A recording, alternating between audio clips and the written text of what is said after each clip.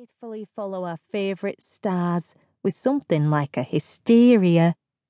We long for the glamorous life of the chorus girls and principal actresses, for a life that offers more than petticoats to mend and bootlaces to iron and steps to scrub. But I don't just want to escape a life of drudgery. I want to soar. So I care for this restless fluttering in my heart, as if it were a bird with a broken wing, in the hope that it will one day heal and fly. I jump at the sound of a sharp rap on the window beside me. I turn around to see a hard-faced gentleman scowling at me from inside the shop, mean-looking eyes glowering behind black-rimmed spectacles. He says something I can't hear, and flaps his hands, shooing me away as if I were a dog salivating outside the butcher's shop. I stick my tongue out at him and leave the doorway, hurrying along, hopping over puddles, my toes drowning like unwanted kittens inside my sodden stockings.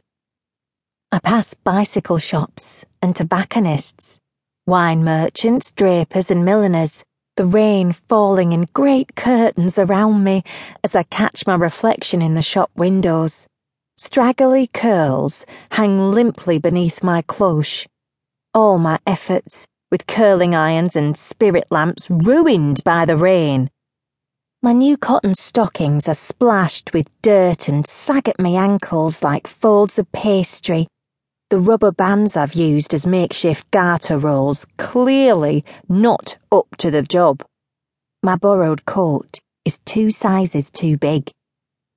My third-hand shoes squeak an apology for their shabby existence with every step.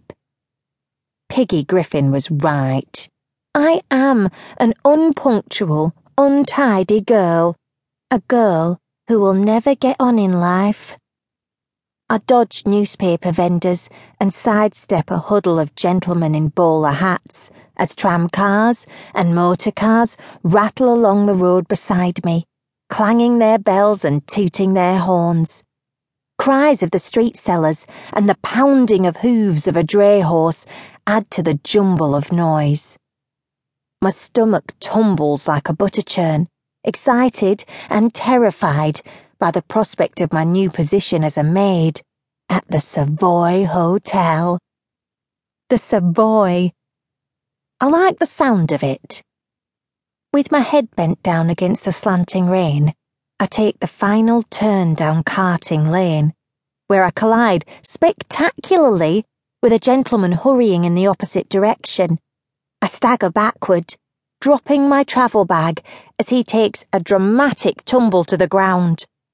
It reminds me of a scene from a Buster Keaton picture. I clap my hand over my mouth to stop myself laughing. "I'm so sorry.